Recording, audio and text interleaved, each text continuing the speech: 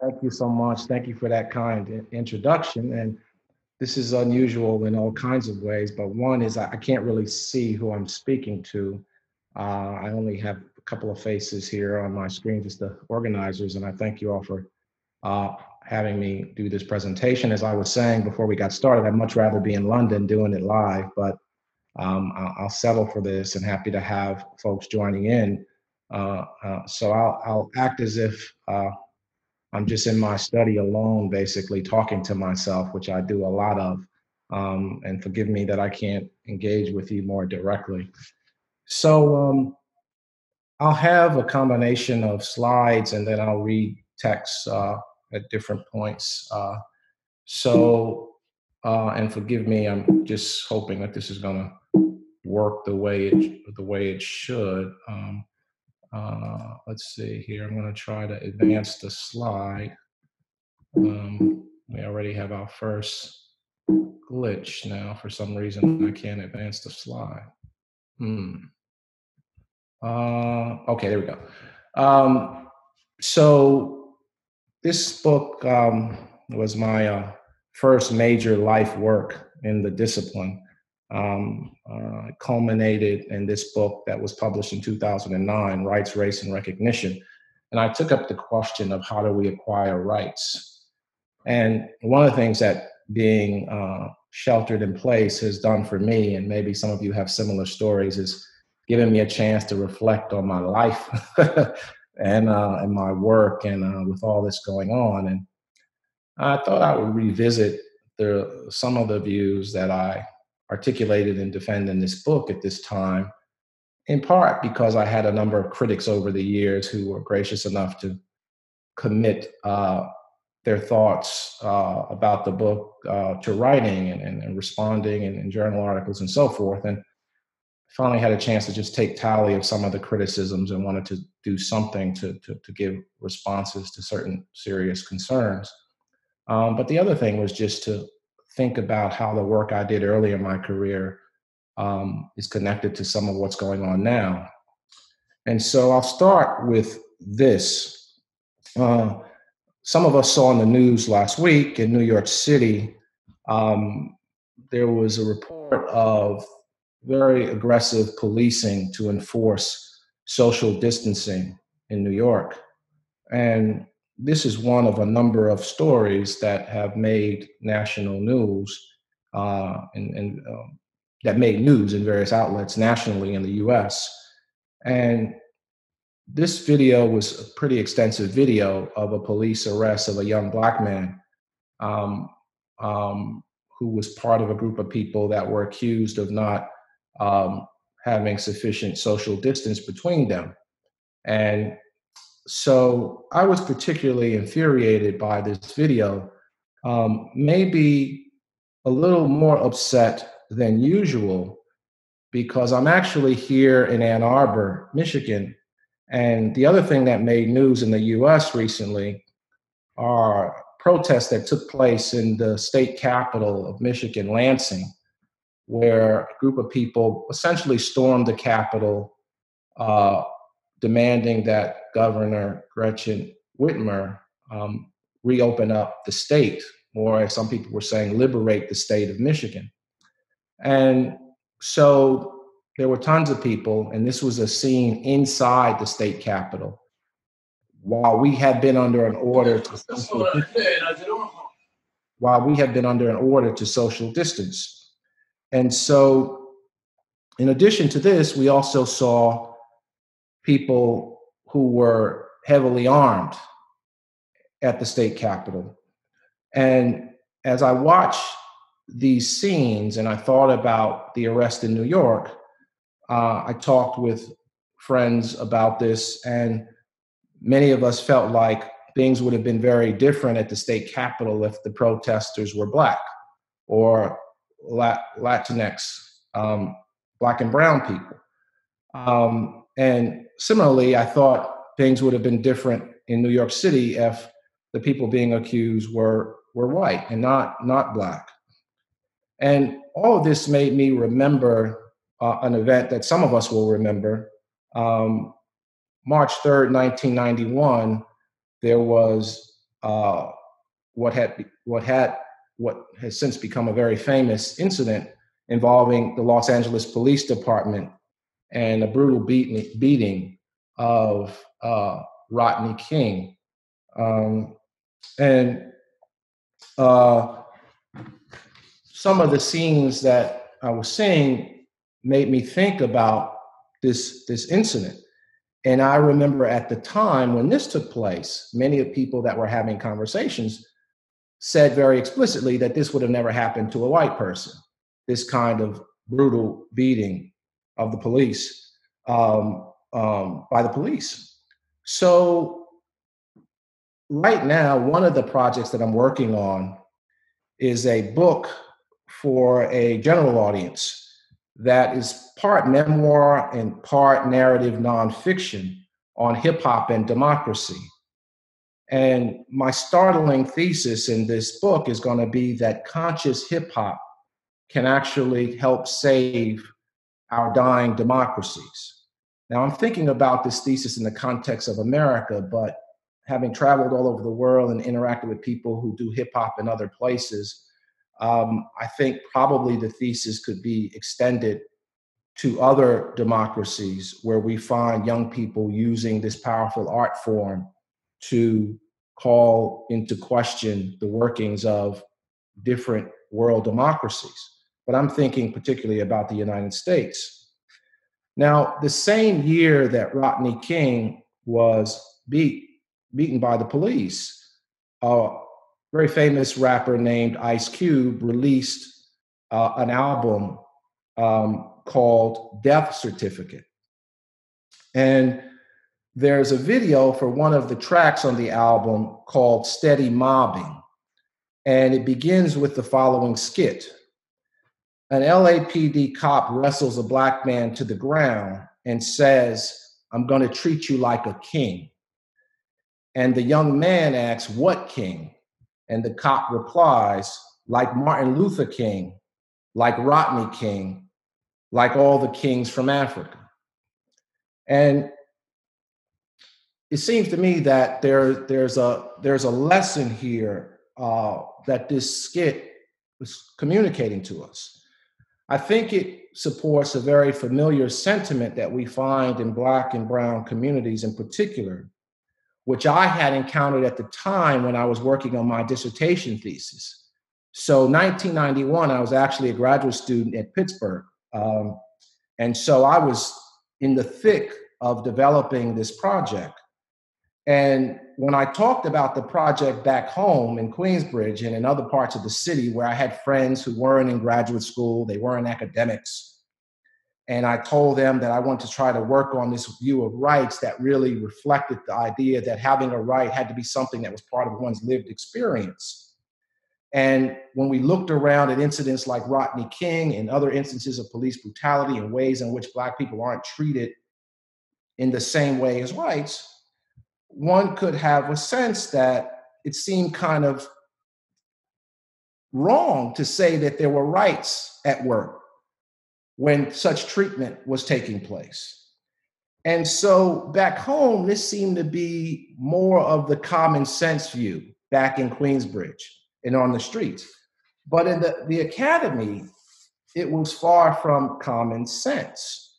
In fact, people thought it was crazy, counterintuitive. How could you possibly think this? People certainly can have rights, they're just not being recognized. And so channeling Ice Cube here, I would say, well, the kind of rights that we really care about are ones that save us from being treated like kings, right? That could be a way to spin this point right here. So dressed up for scholarly audiences, I eventually came to call this position rights externalism. And the basic thesis is that being a right holder is a social status that's constituted by social practices that prescribe, promulgate, and enforce ways of acting and being treated. And the goal that I set for myself as a graduate student was to try to work this position out and introduce it to the space of theoretical options in the theory of rights. And so, I mean, I had my work uh, cut out for me, and I had sort of a segment of this where I want to give you sort of a little background of what happened at Pittsburgh, but I'll skip over that for now and just say I've had many critics, as you might imagine, over the years. And for those of you watching who are still in the early parts of your career, it's not a bad thing to have critics. You want critics. It keeps business going essentially. So I was fortunate enough to pick a topic that a lot of people thought was uh, uh, engaging, but also problematic. And so I've had critics. And the bottom line is many of the critics have said that this position is too costly. That's one kind of objection that I've had to contend with. And um, um, recently, this criticism has been pressed by two philosophers who I respect very much, I think a great deal of, and who I've learned very much from, are Charles Mills and David Lyons. And so, in this piece that I'm sharing with you today, I'm mainly focusing on addressing criticisms that are coming from the two of them. In this abridged version, I'm going to mainly deal with criticisms that have come from Mills. In the written version, I take up some issues that Lyons has raised. Um, now, uh, basically, the point of the paper is to say rights externalism has virtues, and some of the shortcomings that my critics have identified, I don't think that they're as devastating as the critics have suggested. And I think this is my final, it's certainly my latest, but I think my final effort to make this point in print. Um, uh, so uh, one basic idea then is to take this thought that rights should be thought of as rooted in lived experience. You might call this the hip hop perspective on rights, thinking about Ice Cube. And as I said, the folks back home at the time applauded me for keeping it real. You tell them, Derek, tell them how we should think about these rights when we reflect on our experience, right? But in the academy, of course, I was criticized.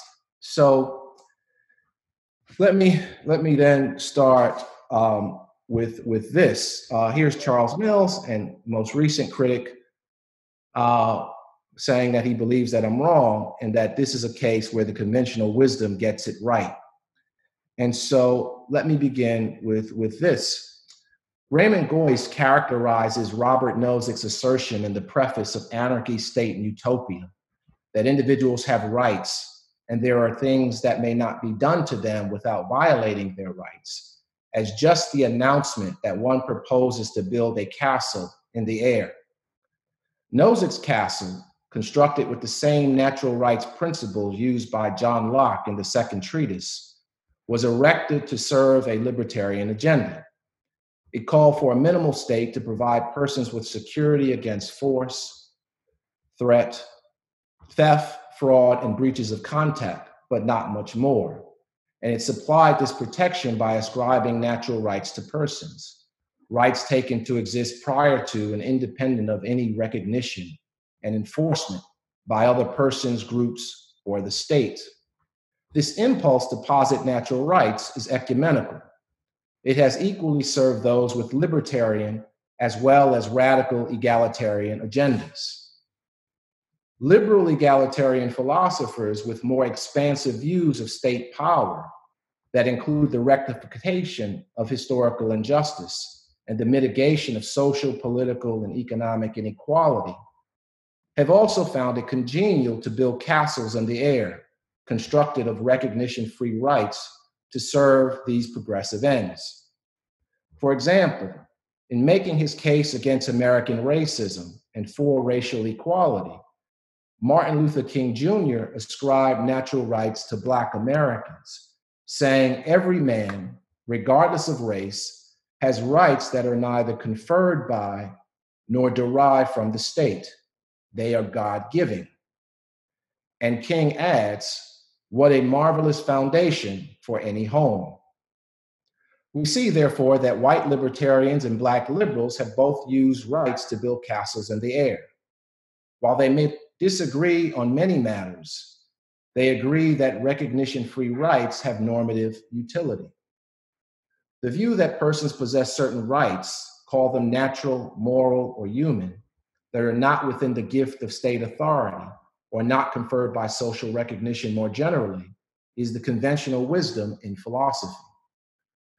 Black radical liberals such as philosopher Charles Mills, one of my critics, who sometimes takes pride in departing from conventional wisdom to do the work of racial justice, as for example, rejecting the social contract for the racial contract, is not willing to give up all the master's tools. King offers but one example of how the idea of natural rights can be used to advance the moral cause of racial justice.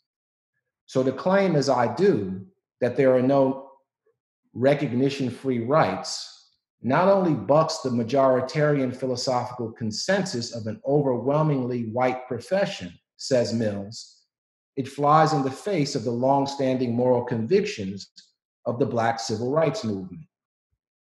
My rejection of the conventional wisdom regarding rights seems all the more surprising, according to Mills, given my allegiance to this movement and to the larger project of realizing racial justice and Black freedom. On this point, says Mills, I believe Darby is wrong, and that this is a case where the conventional wisdom gets it right. Mills's blunt question to me is, how can a true Black radical champion this noble cause without the rights needed to secure the foundation of the castle in the air? Before turning to Mills directly, let me motivate and summarize my recognition-based conception of rights, drawing on a historical instance of the racial justice struggle, slavery abolition in antebellum America.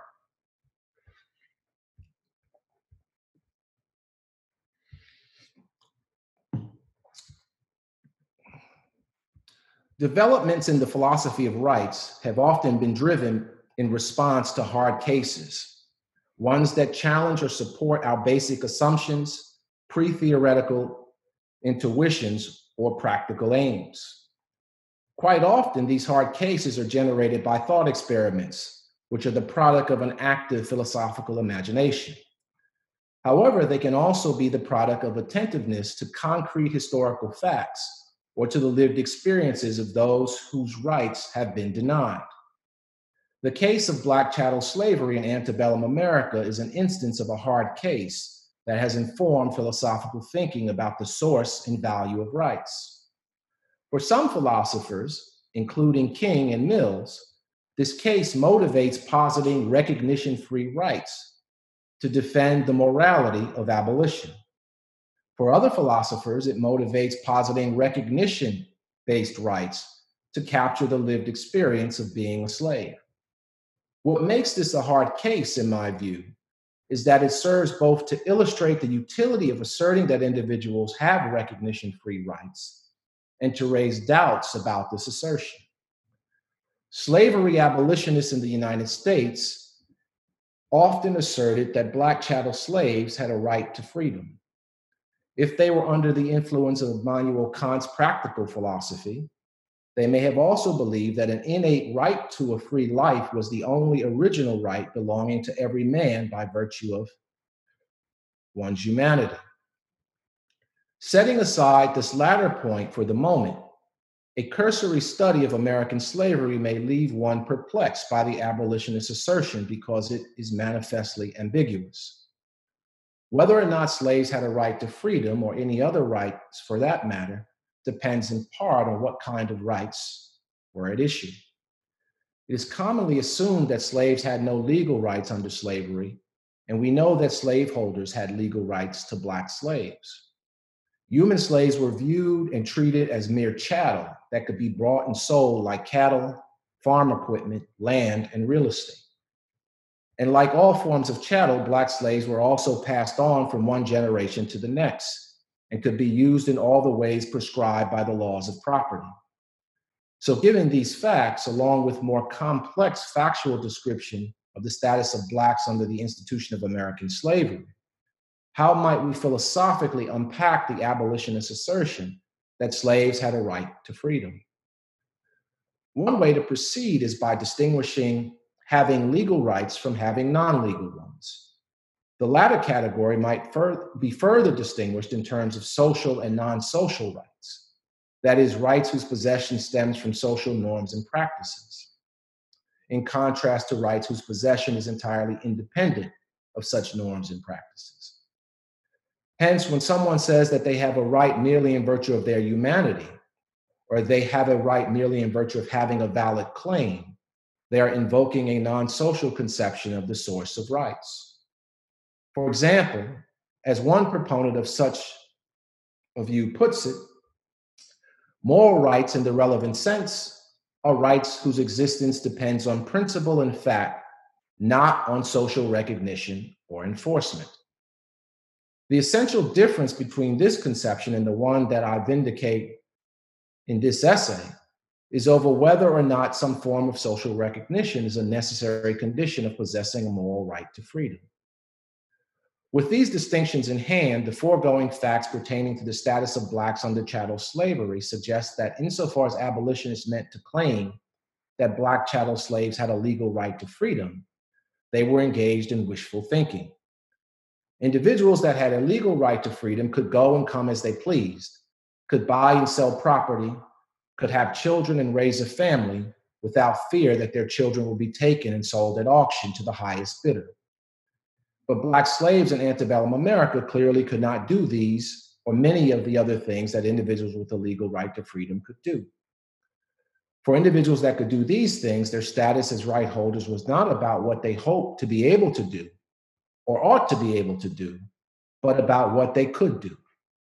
For these individuals, having a right to freedom, a right to go and come as they please, was part of their lived experience. So what might abolitionists have been saying when they asserted that Black chattel slaves had a right to freedom? Perhaps abolitionists were really saying that slaves had a moral right to freedom, a right that was non-legal and, for that matter, non-social.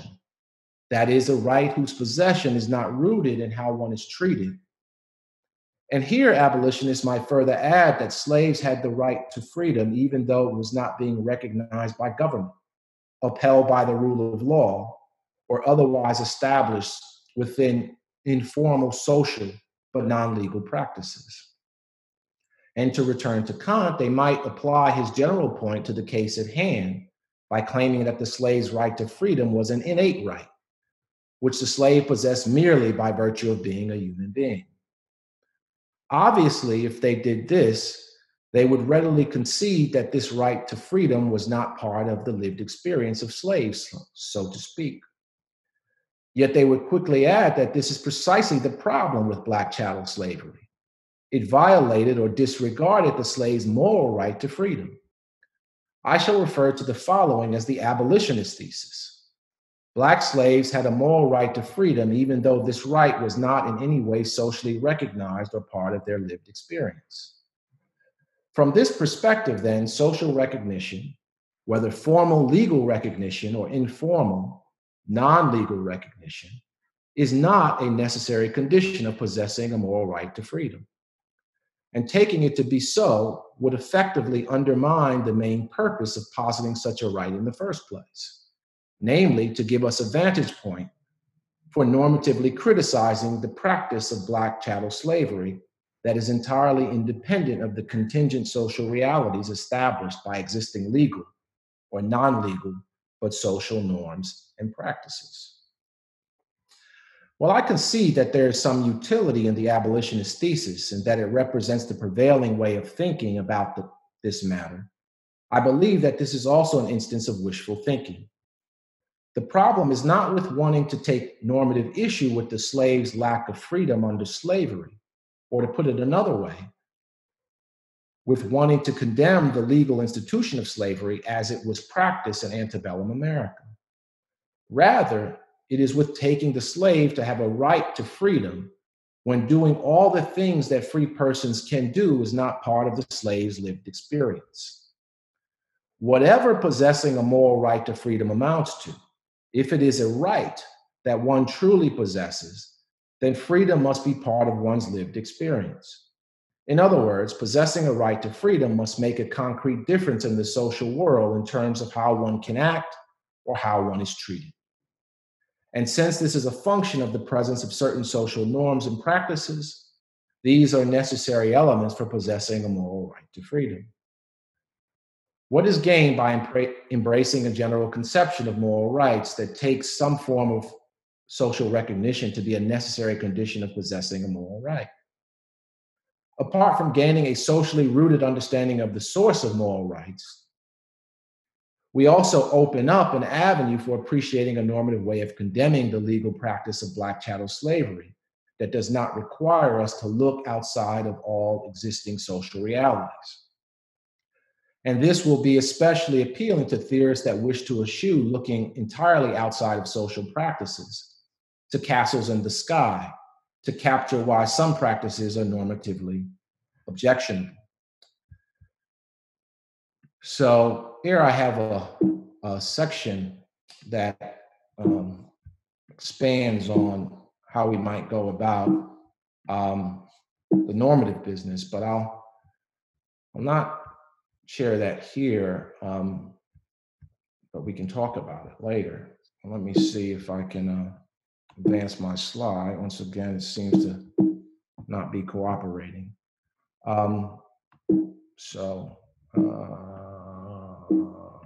Can't get it to move. Okay, I may have to give up on it. Let's see, one more time. No, it's not working. Okay, well, let me just abandon it and just keep moving. The struggle against Black chattel slavery in the United States was difficult, not only because it was profitable, but because slaveholders turned to the nation's founding ideals to defend it. As distinguished slave historian Ira Berlin reports, the doctrine of natural rights, which gave impetus to the first emancipation movement, also sanctified property rights, so that both abolitionists and slaveholders found comfort in the words of the Declaration of Independence. Pernicious appropriations of rights and the status of being a right holder have long been sources of skepticism about these categories. They have been rejected for representing social subordination and social inequality as both right and natural. For slaveholders, their supporters and advocates of states' rights appealing to property rights to defend slavery was hardly enough. They also contested the cogency of ascribing rights to slaves, both from the standpoint of law and morals. Steeped in racist thinking and aided by the science of race, defenders of slavery claimed that slaves, being of an inferior nature, had no rights at all. They represented Black subordination and white supremacy as natural and beyond man's power to change. The most infamous and well-known example of this can be found in an 1857 US Supreme Court Dred Scott decision. The main issue before the court is that in this case was whether Dred Scott, a slave held as property in Missouri, but who had temporarily resided in the free territories of Illinois and Wisconsin with his master, could sue for his freedom under a Missouri law holding once free, always free. In a crafty decision delivered by Chief Justice Roger Taney, the court did not question whether Dred could become free by living in a free territory. Instead, the court denied that Dred was ever free at all by holding that the Northwest Ordinance of 1787 and the 1820 Missouri Compromise were unconstitutional, and thus that Congress never had legitimate authority to outlaw slavery in Western territories. And as if this were not enough to block Dred's quest for freedom, in a further dramatic step, the Chief Justice rejected the very idea of applying the status of right holder to slaves with the following remarks. For the remainder of this paper, I'm going to refer to this as the Dred puzzle. When I first encountered this puzzle many years ago, I was struck by the presumption that having rights was linked to race. I wondered what the underlying account of how a subject came to be a bearer of rights was.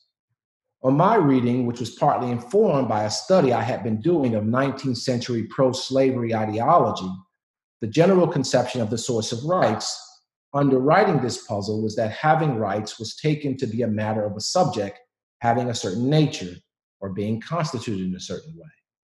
It was obvious how this ontological conception was particularly accommodating within a society where differences in the legal status of free persons and enslaved ones were rooted in race and purported intellectual, affective, and moral differences between the races.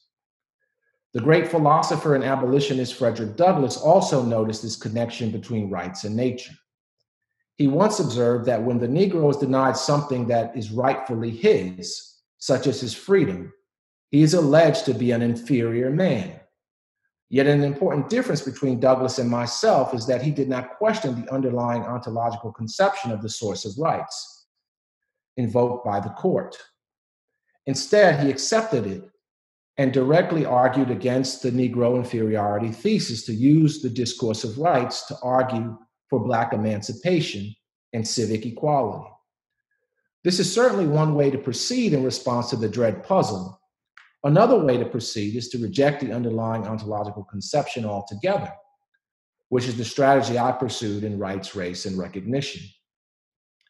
Douglass's response to the dread puzzle, which accepts the recognition-free conception of the source of rights, is straightforward and clear about what we gain by embracing it. If the prevailing conception of what having rights amounts to holds that prospective right holders must have a certain nature, then one way to expand the realm of right holders to include subjects that have been excluded is to argue that they have the relevant nature. Now, I'm not saying that this isn't an argument worth having, but I'd rather not have my conception of what having rights amounts to turn on the outcome of such an argument, especially in a society where one of the founding fathers made the following observation about Blacks. Quote, comparing them by their faculties of memory, reason, and imagination, it appears to me that in memory they are equal to whites, in reason much inferior, as I think one could scarcely be found capable of tracing and comprehending the investigations of Euclid, and that in imagination they are dull, tasteless, and anomalous. In a deeply racist polity where racial thinking of this sort runs deep, I do not think that there's much to gain by arguing against allegations of Black inferiority to demonstrate that Blacks do indeed have rights.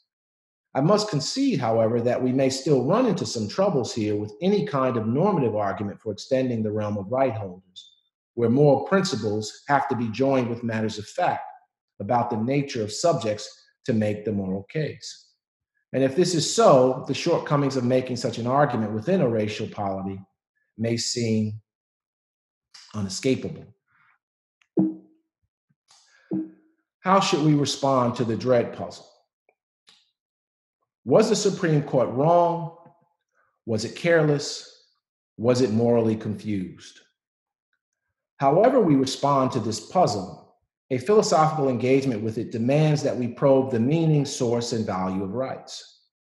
Furthermore, a philosophical response that considers the dread puzzle and these foundational matters in the general theory of rights with attentiveness to the legacy of race, racism, and Black subordination and white supremacy requires us to consider some of the defining features of what Charles Mills calls a racial polity.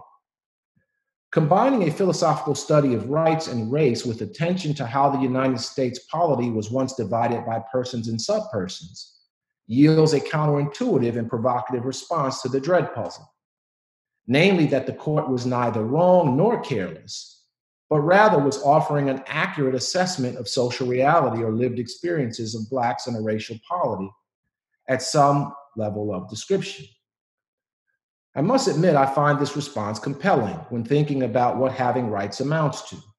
And ironically, it bears some similarity to Mills's response to the puzzle, which is why I find his disagreement with me so surprising. In his essay, Whose 4th of July, Mills concludes, Tawney was wrong on the details, but right on the principle. His central underlying rationale is basically entirely correct. Blacks were seen as an inferior race who could normatively, legitimately, morally be subordinated by the white majority. Tawney is the indiscreet speaker who blurts out in public what is supposed to be mentioned only in private, that the polity is a racial one.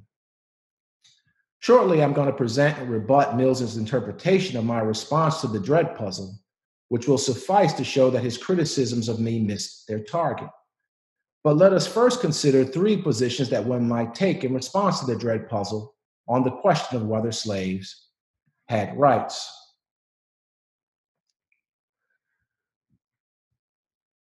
One position is that slaves had rights, so the court was wrong. The other, slaves did not have legal rights, but they had moral rights, so the court was careless. The third is that slaves had a moral right to be free, so the court was morally confused. Now, one could read Mills's response to the Dread puzzle as rejecting C, but to appreciate the significance of this rejection, one needs to be clear about the meaning of the claim. When read simply as a claim about what ought to be the case, morally speaking, the point is that within a racial polity where beliefs about Black inferiority are sincerely held, and Blacks were taken to be excluded from the realm of possible right holders, the court was rejecting the claim that slaves ought to be free. And if one associates claims about what ought to be the case with claims about what one has a moral right to, then the court was indeed denying that slaves had a moral right to be free.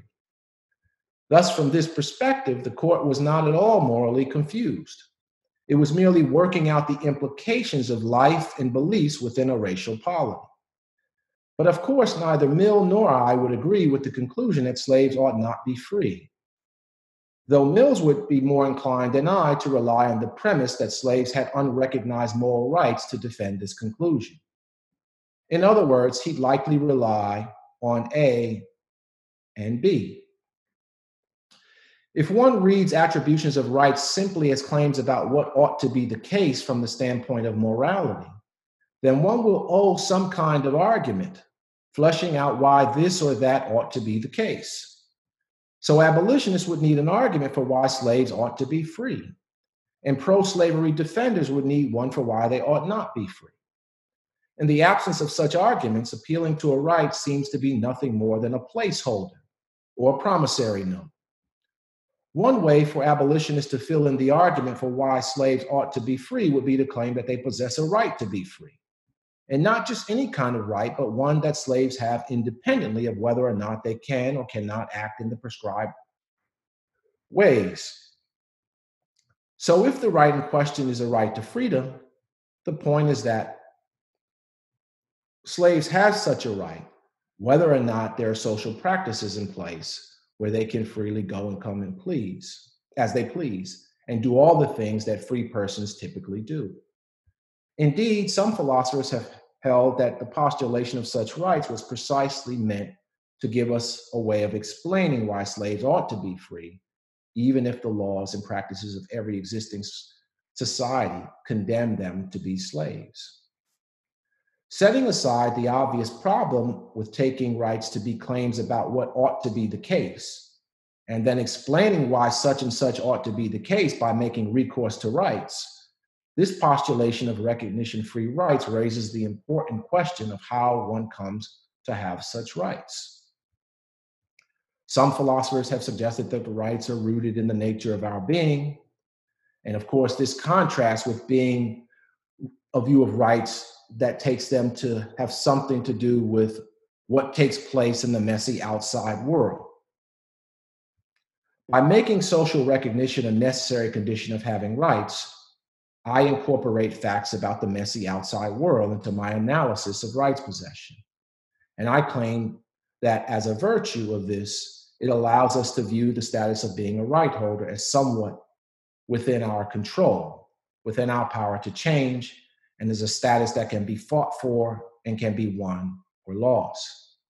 I contrast this with taking right holder status to spring from our nature, which suggests that the status is entirely independent of our actions.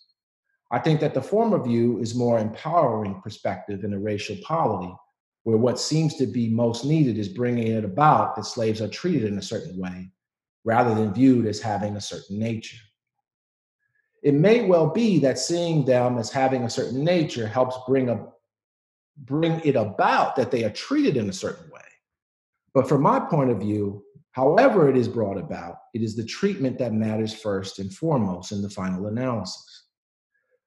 From the point of view of the slave, it does not matter whether a master frees the slave because it comes to view the slave as a moral equal, or because the master becomes convinced that enslavement is no longer economically profitable, or because the master becomes convinced that slavery is contrary to the will of God. What matters from the slave's point of view is that the slave is treated as a free person. I think that this is part of what Benjamin Miller, an ex-slave, was getting at when he remarked, "I was in bondage in Missouri too. I can't say that my treatment was bad. In one respect, I say it was not bad, but in another, I consider it was as bad as could be. I was a slave. That covers it all. I had not the rights of a man."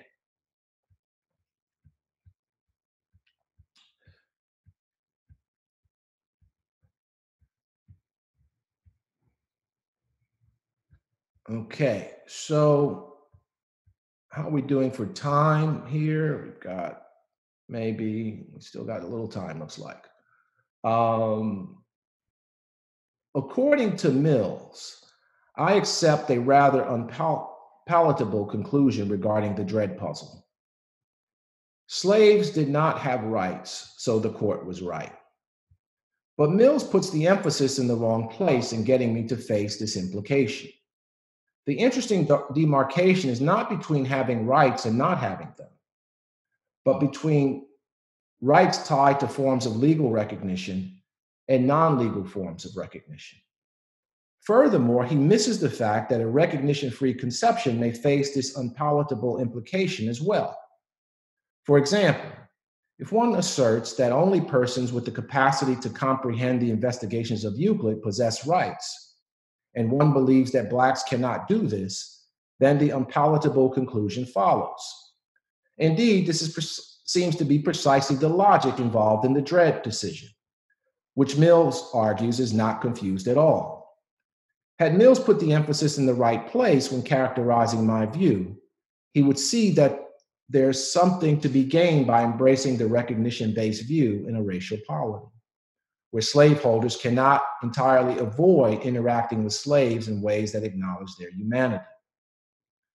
While it is certainly a consequence of my view that if the recognition constraint is not satisfied, then slaves have no moral rights, nowhere in Rights, Race, and Recognition do I claim that the recognition constraint is not satisfied.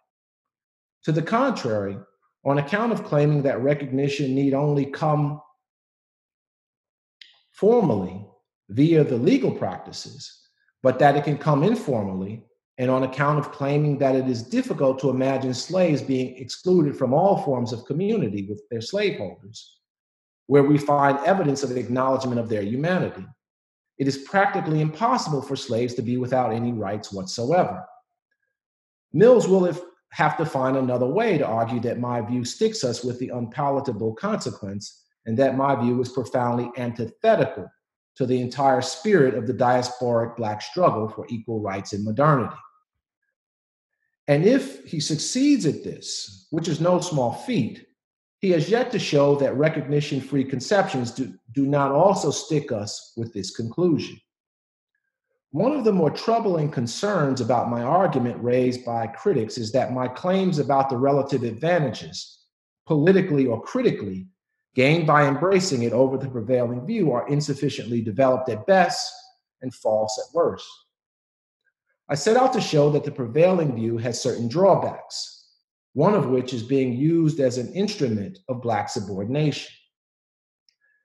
But I give the impression that my view leaves us better off on this score. Giving up some ground to my critics on this point, I admit that any conception of rights can be put to dual uses. So this is not a special problem for the prevailing view. But my point still suffices to shake our confidence in the indispensability of the abolitionist thesis. Even if I concede, which I do, that the recognition-based view can be used as an instrument of racial subordination. If this is the case, then as Lyons observes, for all practical purposes, effective use of the two conceptions would seem to be identical. If we compare the two conceptions fairly and even-handedly, we have reason to suppose that one conception is likely to be, we have no reason to suppose, that one conception is likely to be morally more useful than the other. If this is true, then I have made a significant contribution in unseating the prevailing view as the only game in town. Indeed, in Rights, Race, and Recognition, I aspire to do no more than this. As I say in the book, my main concern is simply to show that rights externalists can also give a political justification for their position. It would clearly take much more work to show that one side has a clear-cut political advantage over the other. Facing a draw on this point, some may choose to hold on to the prevailing view. However, if one finds the idea of connecting rights with lived experiences attractive, which I do, then the prevailing view will still be unsatisfying. And at a minimum, my argument will have shown we can rest assured that the alternative recognition-based view leaves us no worse off when it comes to combating racial injustice or arguing for reform. This is a modest conclusion, but one I'm happy to accept and take credit for. Lyons objects that I do not produce sufficient data to evaluate the differential consequences of recognition-free and recognition-based conceptions of rights. While I certainly do not produce any hard data on this, defenders of the recognition conception have never offered any data of their own. Perhaps this suggests a certain futility in adopting a social criticism criterion of adequacy to choose between competing theories of rights. But if this is the case, I believe that the absence of comparative data is more devastating for the prevailing view, since the purported advantage of this view over recognition-based views in facilitating the critique of racial injustice has been the main point in favor of it. Okay, in conclusion, in The Racial Contract, Charles Mills quotes James Baldwin. "Negroes want to be treated like men," a perfectly straightforward statement containing only 7 words. People who have mastered Kant, Hegel, Shakespeare, Marx, Freud, and the Bible find this statement utterly impenetrable. Whatever else we wish to say about having rights, what having rights amounts to, particularly with respect to distinguishing moral from non-moral rights, I think that a certain kind of treatment is absolutely essential to having them. And so I propose that some form of social recognition is a necessary condition of being a bearer of rights. When we look back to how Dred Scott actually became a right holder from the standpoint of law, some 3 months after the Supreme Court ruled that he had no rights that the white man was bound to respect, we find that this was because Dred's owner freed him, and in freeing him, he could have certain lived experiences that were previously unavailable, given the prevailing practices of one kind of community, one governed by the highest law of the land.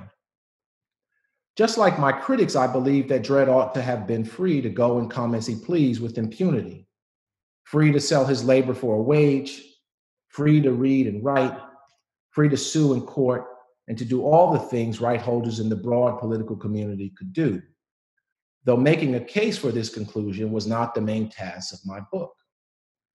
My primary purpose in Rights, Race, and Recognition was to defend imposing a social constraint on having rights. I admit that the argument for this view may not be as strong as one would like to have, particularly on its comparative political advantages. But it does have one clear-cut advantage over all versions of the recognition-free views. It offers us a viable conception of the source of rights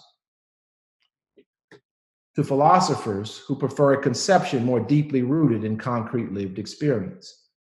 And rights externalism will be much more appealing to those of us who are utterly uninterested in critiquing racial injustice with castles in the air. Thank you.